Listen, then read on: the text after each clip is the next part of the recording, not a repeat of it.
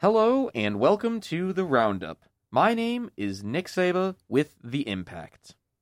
My name is Dan Nutter. I'm a reporter at the State News. My name is Ariane Olenka, and I am a staff writer at LCC's The Lookout. And my name is Julian Steinbeck, and I am producer for Focal Point News. And we are here today to talk about a few different subjects, kind of all relating to East Lansing as well as a bit more of the national later on. And to start off with, I did want to start a bit small and just talk a bit about how Michigan State as a school is planning to go back to in-person classes starting next week. Do you guys have opinions on that? Do you think that Michigan State is ready? Do you think that it's okay to do in-person classes? Yeah, I mean, I think it's I'm nervous about it. Just because, I feel like the Omicron case numbers have gone up. The federal government sent like a health team to Sparrow Hospital to assist them. So I'm nervous about it. I am at LCC. We have actually some classes in person now, and I really wish that we did not. Every week there's students out with cases, or I'm getting texts after class like, hey, I was exposed. So it's really difficult, especially I take care of someone with an immune compromised system, and I think we should be online, especially with the numbers that they're at. Kind of on the same boat. It's like I am excited to be back in person because I know most people are like tired of being online, especially after a whole year of it. But at the same time, Omicron is still surging throughout Michigan, and for me, it's just the concern of just the case numbers. Will they spike again? That's kind of like the question that I did have, but so my opinion on it is kind of mixed. For me, something that I guess didn't make me angry, but made me a little upset at the MSU administration in general is that, we can't have these 30-person classes in person. But we can have 500,000 people in a basketball stadium altogether, and there's no vaccine mandate or anything for going to a basketball game. You just have to wear a mask. So there's just this kind of obvious division between the academics of the school and the sports. And it just feels like MSU knows, what makes it money and is putting that before the well-being of their students. So, if you guys are okay, I know we just kind of briefly talked about that, but we're going to just kind of move right along. Would you like to talk about your next piece here? Yeah, of course. So my article is a little bit more national in scope than what we just talked about. So the article that I recently published is called MSU Conservative Students at MSU React to January 6, 2001, a year later. And for this article, I interviewed a handful of conservative students. I interviewed the leaders of conservative groups on campus, and talked to them for about an hour each, asking them about what January 6th means to conservative students at MSU and how they view it and how their groups are handling it, because it's an important topic, and I think it's something that maybe conservative viewpoints are not always incorporated into. What was the kind of average conservative viewpoint when it came to January 6th? So I'm hesitant to say that this is the average viewpoint. Because what were some of the different viewpoints that you heard? Yeah. So I interviewed one student who is the president of Turning Point, who told me that she believed that the election there was widespread voter fraud, enough voter fraud that it was across the country, and enough voter fraud that it flipped the election. So that was the only person who I interviewed who told me that that it was what they believed. I had a couple of other students. The two main students that I interviewed who are conservative were the College Republicans chairman Rylan Bennett and the James Madison College Conservatives president Gavin Webb, and they both expressed disgust towards it. They thought that it was, a disgrace, and they thought it was something that conservatives in large needed to move on from.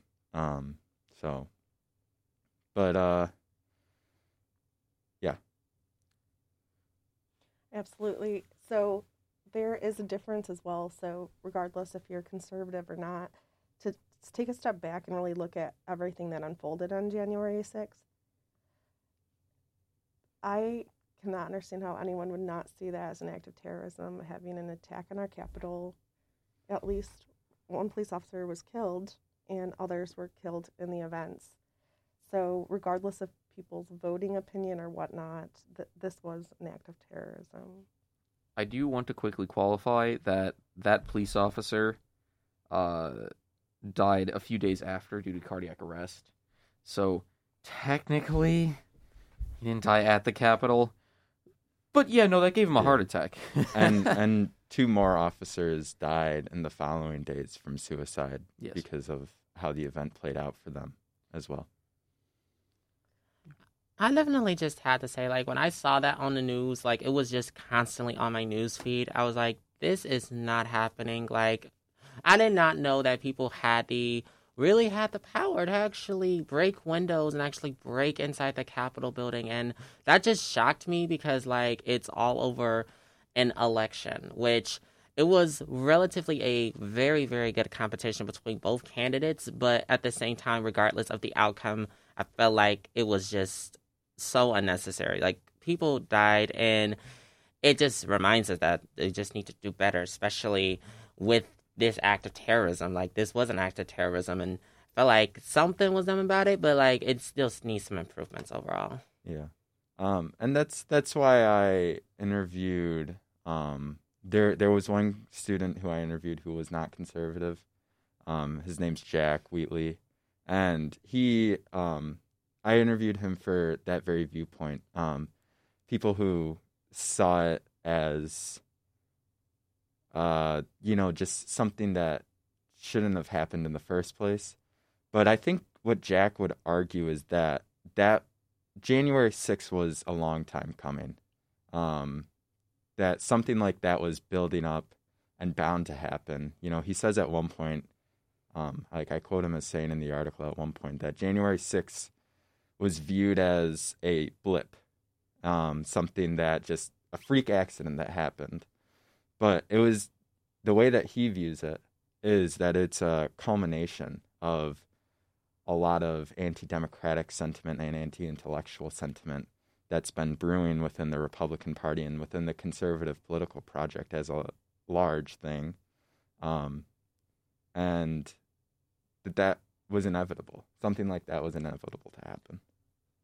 There has been a push towards authoritarianism throughout the globe in the past, decade, 2 decades, starting all the way back, with Nixon. But I'm not going to go into the too much there, Cold War. It's people kind of forget their own history a lot, just because of misinformation and being misguided in a lot of different ways. But authoritarianism, it doesn't help people. People, especially, I have friends across the political spectrum and with ranging viewpoints, from just kind of centralized to pretty radical. And everything I've heard from my friends that are more right leaning is almost disillusioned with what actually happened. I've heard, it was Antifa there. That's not true. I've heard they were invited. That's not true. There's been things about voter fraud. And as much as, where they looked into voter fraud across the United States and simply found no actual data. There was no widespread voter fraud, but it doesn't matter what the actual truth is because people believe what their version of reality can confirm. But it's a bias. I wish that people would take a step back once in a while and try to look at the bigger picture here of, okay, there are authoritarian leaders that want power simply for themselves. And you can say, like the Democratic leaders, they also lie, they also cheat, they also do terrible things. However, they're held accountable. They really are. For the most part, if something comes out about a Democratic candidate, even if it's not necessarily true, like Obama being born in Kenya, that will stick with them for years. But a Republican candidate can say in a recording how he treats women, and it is ignored. And it's just a hypocrisy that it's hard for me to understand. For some of the people that you interviewed, how can people handle just this kind of separation between, what's happening in the real world versus, what people want to be happening, what Fox News says is happening? I'm not exactly sure if I understand your question correctly. There's just a separation between reality and what people believe. Mm-hmm. Did you notice any of that when you were doing these interviews? I would say the one time that I really felt like I noticed something like that was when I was talking to Gavin and then later Ryland about the voter integrity. You can't see this because this is a audio format. There were air quotes there. Yeah, air quotes. Voter integrity laws that have been passed in about 17 to 18 states, and I think that that's probably one of the worst things to come out of January 6th. And I feel like I can say that pretty confidently. When you have these voter integrity laws that are being passed, what they end up doing is they end up suppressing the vote. And they suppress the vote for, largely historically disenfranchised people like Black people, Hispanic people. And I think that is where I see the most disconnect. Ryland and Gavin both viewed Ron DeSantis, who is a Florida governor, as probably one of the best options. And I won't say if I like Ron DeSantis one way or the other, but I do think that he has passed some laws in Florida that are questionable when it comes to democracy. Oh, I'll tell you right now, I do not like Ron DeSantis because he is insane, I think is the correct word. And apologies to all my conservative listeners. There are plenty of conservative leaders that I have a lot of respect for. Ron DeSantis is not one of them. I think there's such a range. So not all conservatives, but there is definitely a group out there that idolize even leaders. They idolize Trump. Some still do. They're still seeing it as fact that there was election fraud when it's been proven that there was not. They're still calling January 6th a parade, even though we saw the terror. I can't get over the picture of the officer moving the crowd away from government officials. We can't. I feel like those people are not looking at the facts. There's that separation as the facts are right here, but they're going to come up with create these other alternative facts Yes. Okay.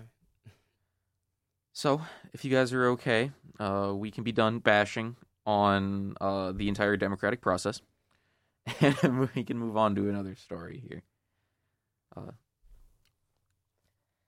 Okay, so the civil trial started for the 3 other officers accused of assisting in the murder of George Floyd this week.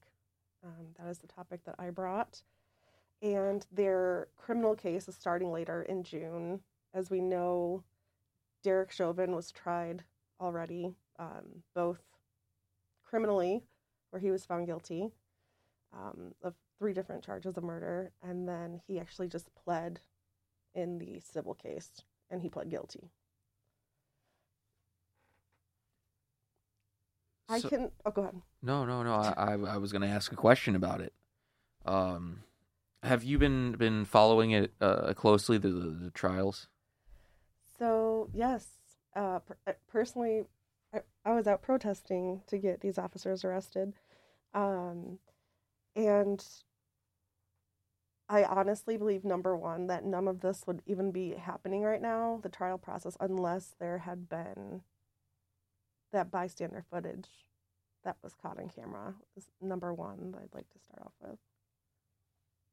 To me, it's scary that, what happens if there is no camera? What happens if it's an arrest late at night where it's just one person and the officer?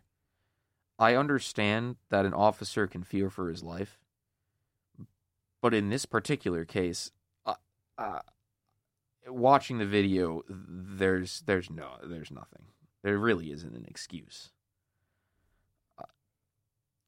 Do you guys think that had there not been a video, what would have been the outcome? I think if there was not a video, I really feel like that they would have just swept it under the rug. Because I look at other cases like Trayvon Martin and Breonna Taylor. I look at those cases, and most times, like, either if there was no footage or no, like, quote-unquote evidence, then it's constantly swept under the rug, and this is why we have all these Black Lives Matter protests that are everywhere. And especially with George Floyd, like, we had the Black Lives Matter, like, protests in downtown Lansing that actually covered that summer that COVID was still, like, a thing, like, last year or something like that. And it just reminds me that if there's no, like, evidence that's sufficient, then it will be swept under the rug and everyone would just forget about it. I mean, if there was nobody there recording the officer doing that horrific act, I think I agree that it would be swept under the rug. And I think history has shown that what ends up happening is these officers get moved. They either are fired for what they've done, and then they're rehired at a different police officer or at a different police force in another town. And so I think that's likely what would have happened.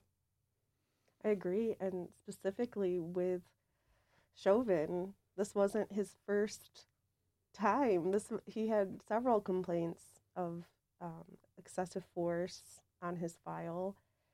Other cases I know have come to light since George Floyd's murder. So this is a perfect example of a history of abusing that power.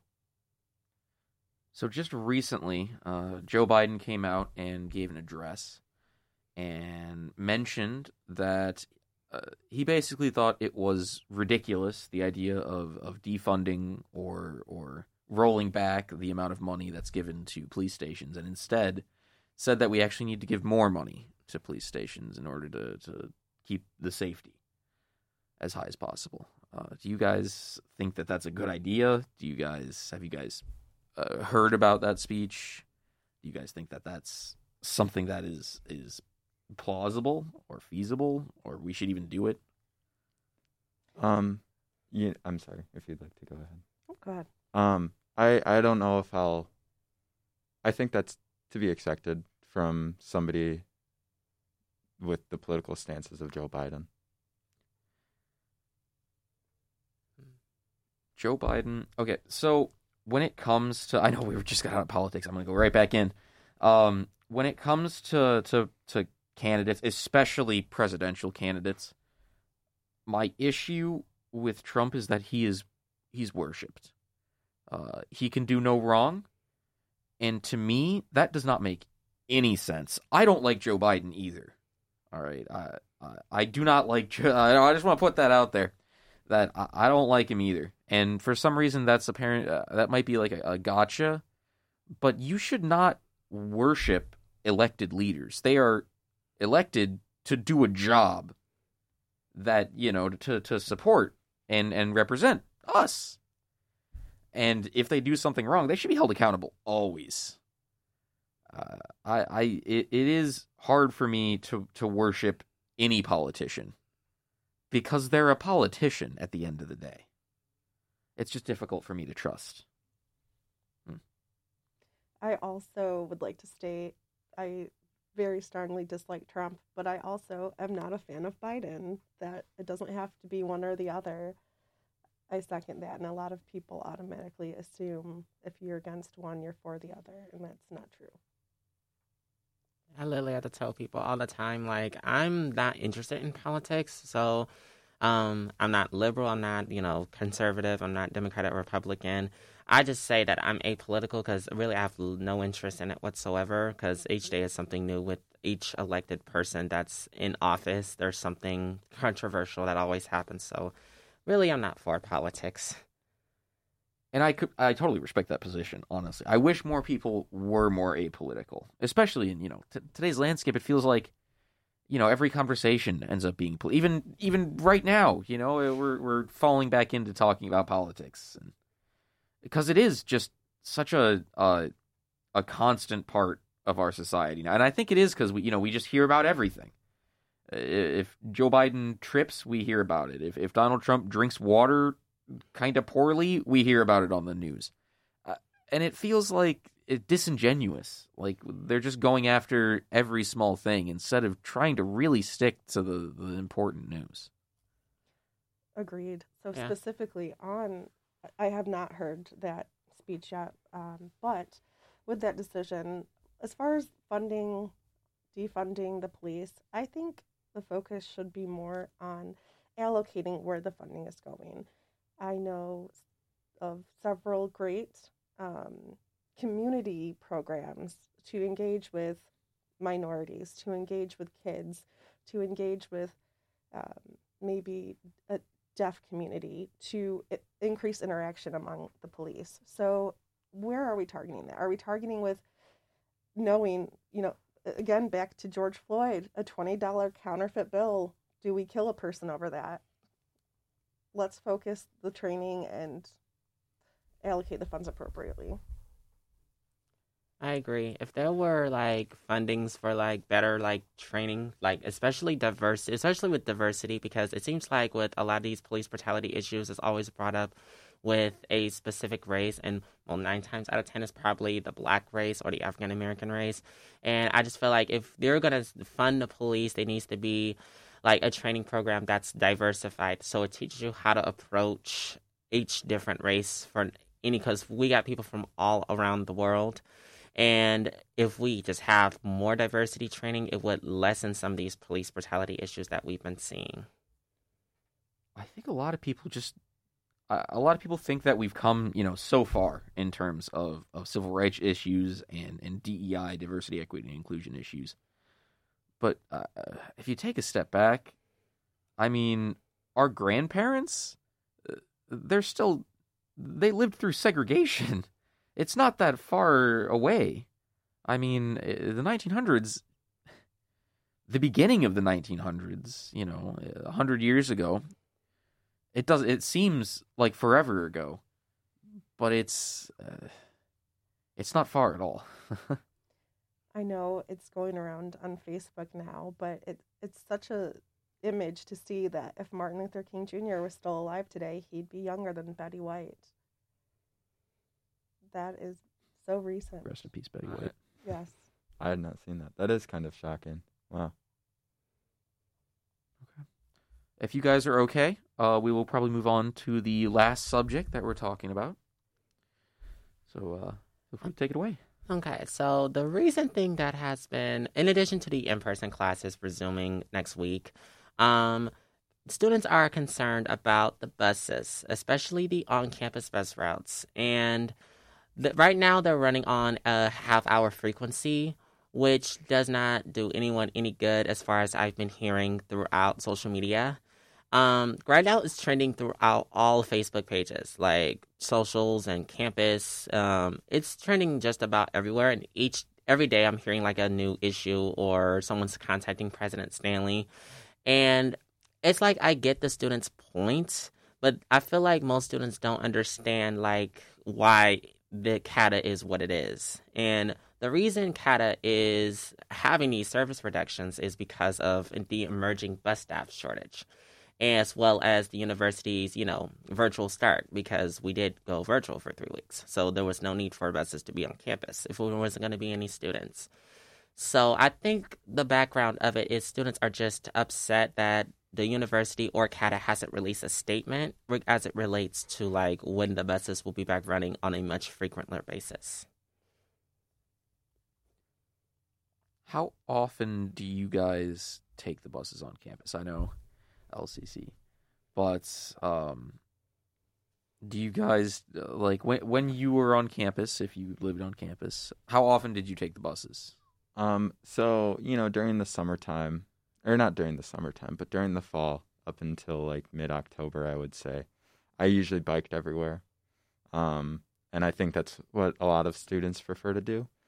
But then around like mid-October into December up until the very end of the year, I'm pretty much taking the bus every day. It's cold.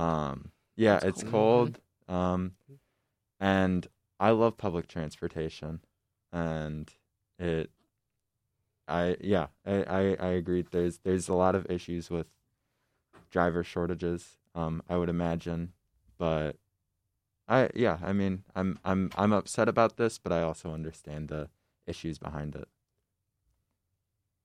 For me, it's like I caught the bus since freshman year. Well, since the spring semester of my freshman year, because I know that prior to it being free on campus, it was you had to pay 60 cents for it, like bus fare. But when it became free, that's when I started riding the bus to and from class because I don't have a car or a driver's license. So I have to either walk or catch the bus. So in the same token, I do understand the bus shortage because everything is affected with COVID-19.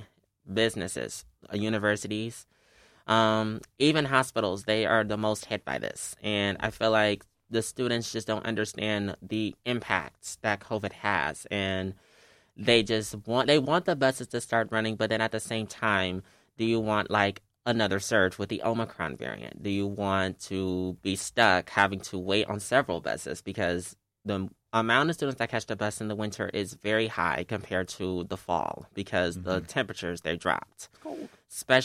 Especially this month, it's very cold. So imagine if it was all these students here and they have to get 2 or 3 buses and crowd them. That's like literally a super spreader. And I feel like students just need to be mindful of that issue, that we're still in COVID and that we still have an Omicron variant among us.